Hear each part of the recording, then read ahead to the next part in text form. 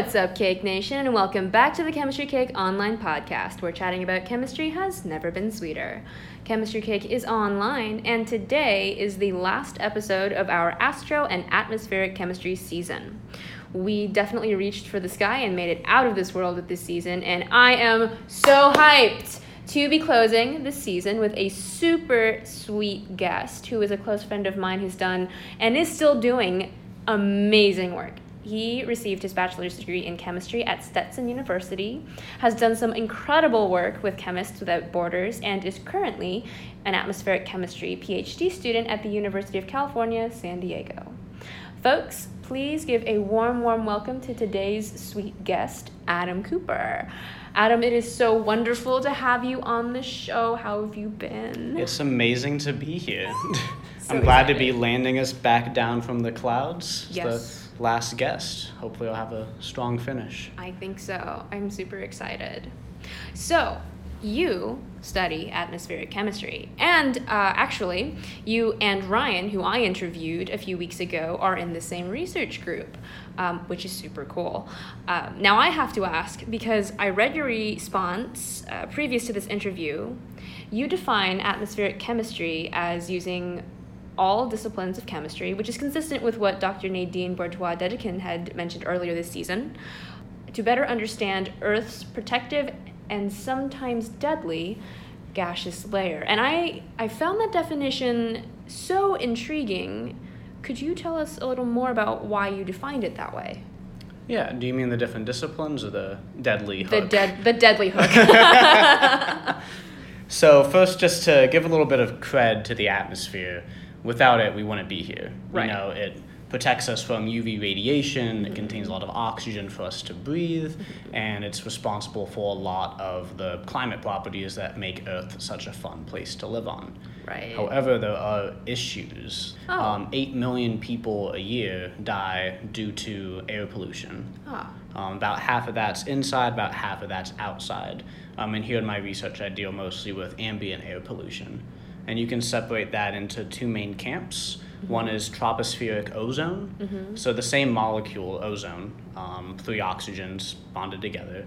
The same one that shields us from UV radiation in the stratosphere, the upper atmosphere, is quite harmful in the lower atmosphere, in the troposphere. And that's a strong oxidant. Yeah. So if you breathe that in, you smell like a burning sensation. It can cause bad impacts on your lungs, and it's kind of just like getting burned by the atmosphere. That does not sound pleasant. It's a big yikes. That is a big yikes. And all capital letters, bolded, underlined, italicized. And I hope I did a good job with ozone because I don't really focus on that. My main area of research is in aerosols. Aerosols. And aerosol pollution, particularly the World Health Organization and the EPA define it as PM 2.5 air pollution. And so that's atmospheric particles suspended in the atmosphere less than 2.5 micrometers in size. Okay. So very, very tiny and smaller. Okay. Say more words about that. Say more words about your research. Yeah, so my main research theme is about tracking oceanic pollution, so plastics, sunscreens, sewage even, and how that evolves out of the ocean and into the atmosphere. Right. And so my particular research is with toxic aerosols, and that's kind of a growing field, and all of the institutional guidelines we have in place in the US and around the world only deal with total mass of aerosols. The more we breathe in, the more it impacts our lungs, the more we cough and sneeze and so on. But what we're finding more and more is that the composition, the chemistry of the aerosols really matters, what they're made of. And so I study a lot of these persistent organic pollutants that can be neurotoxic, and have other negative health impacts that are found in those aerosols, and how when we're breathing the air outside or inside, we might be getting these organic molecules in our bodies that accumulate over time. I see. So, what kind of organic molecules are we talking about? Are we talking about, like, methane? Are we talking... So more complex molecules. So in my research group, we focus a lot on two main topics right now. One is plastics, and so you have whole microplastic pieces. You have BPA, bisphenol A, which is a hardener in plastics that you might have heard of before. It kind of made the news when it was being banned in all like water bottles, because they used to use it in water bottles. They found it was leaching out and it was leading to a lot of negative health impacts. Right. The research topic I focus on is actually sunscreens, which are really making the headlines all around the world for their impact on coral reefs. They're causing coral bleaching and a lot of deaths of a coral system, but they're also toxic to humans. And they're pretty safe when we put them on our skin. For the most part, there's some benefits, some drawbacks with a lot of sunscreens. But when we respire them, when we breathe them in, they access our bloodstream directly. There's not a protective layer like our skin serves as to protect us from sunscreen getting into our bodies. And we're not consuming them orally, which a lot of other health studies have looked at, and metabolizing them. When you breathe stuff in with a lot of these aerosol toxins, they go directly into your lungs, and there's a much thinner barrier between your lungs and your bloodstream. So a lot of this stuff gets into your blood, gets up to your brain a lot quicker. And many of these sunscreens are mostly endocrine disruptors, and so they mess with our hormonal systems. Just a quick plug, endocrine disruptors, calling out Catherine Hatcher. That is the name of her podcast. Go listen to it. I'll have to look at that one next. Yeah, that one's it's a phenomenal podcast. Totally listen to it. Okay, so chemicals and sunscreens. What kind of chemicals are we talking about? Yeah, so the three main ones I look at are octinoxate, oxybenzone, and octocrylene. So I'm hearing a lot of 8 and oxygen. Yes. Okay, tell us about these molecules. Yeah, so a lot of them are based around very aromatic conjugated structures, which makes sense because they're UV filters. Right. And so they function on our skins by absorbing a lot of UV radiation. You need a conjugated system to do that, and then dissipate that energy to their surroundings. Right. But there's another molecule that has a phenolic ring in it that we use a lot in our bodies called estrogen. Yes. Okay. Tell me more. I don't know how much I can tell you about estrogen. I'm not a subject matter expert on that. That's fair. Yeah. But a lot of these UV filters have very similar structures to a lot of the biomolecules that we use. Right. And so our bodies get confused, and that's what leads to a lot of the negative health impacts. Yeah, that makes sense. Yeah. So for folks at home, and this is, you had mentioned something that actually makes me really excited, is that these aromatic rings, quote unquote, shield us from UV light. And the reason why that makes me really excited is because my students in lab, they run TLC. And in order for them to image this TLC, their silica plates are treated with a fluorophore. And so it'll fluoresce if you put it under UV light. And so what's interesting is that a lot of the compounds that they work with are aromatic. They have conjugated systems.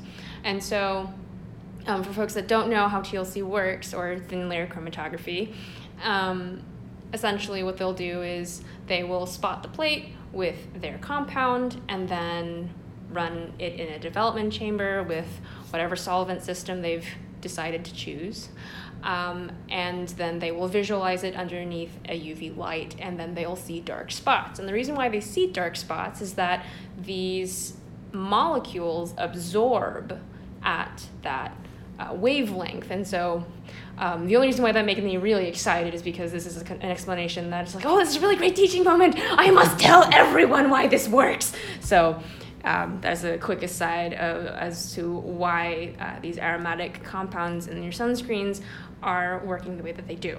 So, moving on. So we talked about, did we talk about a particular compound? Are we going to talk about each of them individually, or? Yeah, so my main focus right now is octinoxate. Octinoxate. Just because as an atmospheric chemist, it's the most interesting structure to look at. So you have, like I said before, the aromatic ring, which is a very reactive site. You also have a olefin, you have an alkene that's present right next to an ester. Oh. And then you have a long alkyl chain. Okay. And the largest reaction, the most important reaction we think of is the OH radical, known as the kind of detergent of the atmosphere. Right. And that can add onto conjugated systems, so onto alkenes, onto the aromatic rings, and it can abstract protons, abstract hydrogens from long alkyl chains. And that creates a radical organic structure, which rapidly wants to not be a radical organic structure. These things don't really like holding on to them.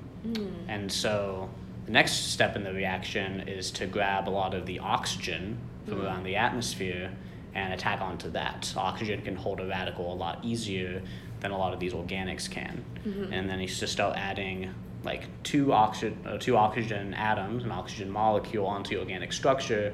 You might have already attacked it with another OH, and suddenly you're starting to really oxygenate this organic molecule. This causes a lot of changes kind of macroscopically. When you're looking at compounds, we call it the O to C ratio, so the ratio of oxygen to carbons in a molecule, and that really governs a lot of its macroscopic properties, like phase state, if it's going to go from a gas into an aerosol, or once it's in the aerosol, how hygroscopic it is, how much it wants to attract water, how much it wants to be more liquid-like than solid-like. I'm sure Ryan probably talked a lot about definitely this. talked about that. But that's exciting. Well, exciting in that it's certainly interesting, but also like, yikes.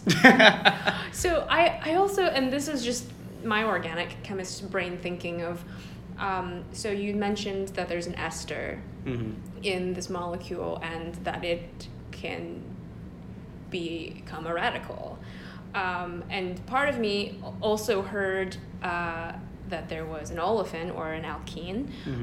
And so part of me also wonders, well, not only will it react with the oxygen in the air, but does it also polymerize with itself and form like polymeric aerosols that way? And is that potentially hazardous? Folks at home can't see. I'm like moving my arms in like a question mark way, just like. Yeah, it's so difficult to try to describe molecules without drawing them out. This is true. We're gonna have to. Yeah. But yeah, that totally happened, and that's actually its main photochemical byproduct. Mostly on those two alkene sites, you get a 2+2 cycloaddition, which is one of the only photochemical reactions I remember from organic chemistry too. I really learned the crap out of that one because you can make a box out of it, and always thought that was kind of cool. Yeah. And so you can make these larger molecules that don't want to be gases because they're getting too heavy, and they also condense down to the particle phase. And so a lot of these reactions, you're adding functionality or you're adding carbon to a system, making them heavier, but eventually you pump in so much oxygen on a molecule, it can't take it anymore, and then it breaks apart, it fragments. Oh, so what happens when it fragments? That sounds very painful. Well, two things. In the aerosol gas phase ballad and that dance, when you fragment down to smaller molecules, they're more volatile. And so they get out of the aerosol phase, which means we're breathing in less of them, which is nice. Okay. And also, these molecules, they're toxic because of their structures. So as you change their structure, you also change their toxicity. Right. And so oftentimes we think of, when things are reacting in the atmosphere that are toxic, it's a good thing. Well, disrupting their structure, they'll become less toxic. However, that's not always the case. Right. Some of these products are more toxic, some of them are less toxic. Oftentimes they're less toxic. What really led me to looking at octinoxate is in controlled studies that other researchers have done, mostly with photolysis and ozonolysis, because that's really what dominating the aqueous phase. Right. And people don't really think about sunscreens in the atmosphere yet, just in the water. Their products are more toxic. Because if these things are toxic, they stick around for a while. And when they react, they just become more toxic. That's potentially a problem. Yeah. And that's something we need to think of because we're making thousands of tons of sunscreen. Mm-hmm. And they're an important class of molecule. We need photo protection. Yeah. We can't be exposed to the sun at all times. We see big rates of, sunburn, sun cancer, mm-hmm. like just aging of the skin. Mm-hmm. And so that's what really attracted me to this project from like a policy standpoint is, mm-hmm. yeah, this might be an environmental concern, but what's the alternative? What's the cost-benefit analysis? Right. And like what should we actually do once we know more about this subject? Yeah.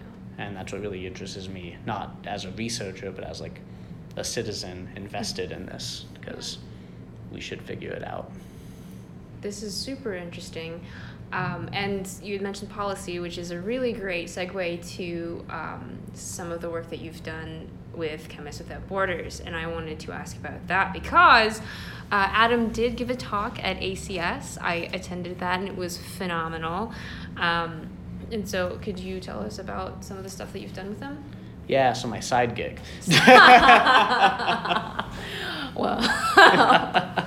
Yeah, so I went to school at a really small private liberal arts college. There wasn't a lot of research going on there, mm-hmm. and so I kind of had to get creative when it came to research. Mm-hmm. So here I was like 18 years old. I just knew two things. I liked chemistry. I liked helping people, and I didn't know what to do with that. I was like, I could like go volunteer at a museum. I can go the science like education, communication route, which is awesome, but I wanted to get my hands dirty, and I wanted to get some research experience. That's the one thing they beat into you is to get into grad school, you need research experience. Mm-hmm. So I just looked up a giant list of chemistry nonprofits, and right at the top was Chemists Without Borders. And they're not a huge organization. They've just been around for about 10 years. They're celebrating their anniversary at ACS, actually. Yay! And I saw that they were doing this water project. With the oceanic crisis in Bangladesh. Mm-hmm. And I was part of another special program at my liberal arts school where they pay you to go out and volunteer, and mm-hmm. they'll like fund your way to do that. Mm-hmm. And so I just sent out a email out of nowhere to the CEO of Chemists Without Borders saying, hey, I've got funding, can I help you with anything? And they said, yeah, you can go to Bangladesh. We haven't sent anyone there before. We have a team on the ground, and maybe you can help them out with fundraising and marketing. So I left the country for the first time, flew to Bangladesh by myself, got picked up by my host family, met two of the women we were working with there, and I started my work with Chemists Without Borders. And I've been working with them for about 4.5, 5 years ever since. That's incredible. Yeah. Oh, that's great. It was really cool, and it was kind of just out of the blue. And it was a very serendipitous moment because I really think that led me to reaffirming my relationship with chemistry. Yeah. Really falling in love with that, for seeing how it can affect people personally at the societal level. Mm-hmm. Just how we engage with the world around us, because it's all made out of matter. So chemists have an important role in that. Yeah. That's super sweet. Oh, I love that a lot. And this is just a plug to the folks at home that you can love chemistry, and it doesn't have to be the quote-unquote traditional way of loving chemistry. That's something that we want to highlight on this podcast is chemistry is such a beautiful and such a rich field, and it's not just sitting in a lab with your beakers and Erlenmeyer flasks, or if you're me, round bottom flask is fine. All day, it can be traveling across the world and definitely making a difference. That's super cool. Yeah, no, for sure. I think you've done incredible work, and the work that you're doing now is also really, really fascinating, and it's very cool stuff. We, however, are nearing the end of our chat. However, before I close, Adam, I don't know if Ryan told you, mm-hmm. but I have one last question. It's a very important question, and everyone knows what's coming, but it is imperative nonetheless. What is your favorite cake flavor, and why? My favorite cake flavor isn't a flavor. Oh dear. It's a type of cake. It's a type of cake. Icebox cake. Icebox cake. What? Are you familiar? What on earth, and in the atmosphere and in the outer space, is icebox cake? It's what you eat when you want cake, but you can't get it. It's what you eat when you want cake, but you can't get it. Yeah, so it's a family tradition of mine. Okay. And I really think it was born out of my grandparents growing up. And so it's kind of like an alternative to cake that's delicious in its own way and that we still like serve and eat to this day. Yeah. It's very strange. You take a casserole dish. Okay. And you put graham crackers down on the walls. Okay. And then you add chocolate pudding to the very bottom. Oh. And another layer of graham crackers. Then vanilla pudding, and another layer of graham crackers, and chocolate pudding. Then you crush up graham crackers and put it all along the top. Uh-huh. That sounds delicious. Yeah. I also need to add icebox cake to the list of is this cake or not, because cake as in me cake is leaning towards yes, just because of the sentimental value, but I suppose I'll have to leave that to the round table. But that sounds delicious. Wow, I really want to try that. Yep, just pudding and graham crackers. Were there marshmallows? You can add whatever you want to the top. Oh. I've seen vanilla wafers, I've seen marshmallows. You can really go all out with it. Wow, that sounds phenomenal. Oh my gosh. gosh. But not all cake needs to be spongy and solid phase. You can make it a little liquid. A little liquidy. In between. Yeah. A little jello-y. Little Semi-solid. Semi-solid? Are we talking about like how liquid or how solid particles are? Is that what we're doing now? This is a thing that I remembered from Ryan's. Yeah, I don't know the bounce factor of the of the icebox cake. I've never dropped it. But I feel like it would be bouncy because it's more liquid. Wait, are solids more bouncy? Solids are more bouncy. Dang. Well, I guess we're gonna have to go to the lab and figure that out, huh? Okay, Ryan, if you're listening to this is what we're gonna have to do when we get back to lab. Okay. Sweet friend.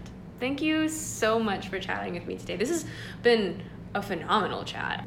It's been such a great way to end the season. I loved learning and listening about your science. To the listeners at home, I hope you enjoyed listening to this science and joining in our chat today. I hope you learned something new, because I know I surely did. If y'all would like to follow the many atmospheric adventures of Adam Cooper and the many science policy adventures of Adam Cooper, feel free to follow him on Twitter at ChemCooper. And of course, if you would like to join the Cake Nation and receive your daily dose of hype, you can follow me on Twitter at ChemistryCake and on Instagram at ChemistryCakeOnline. Folks, thank you so much for joining us today. We hope you have a great day, a great week. Go out in the world and make someone smile. Thanks for tuning in. This is Chemistry Cake, signing off.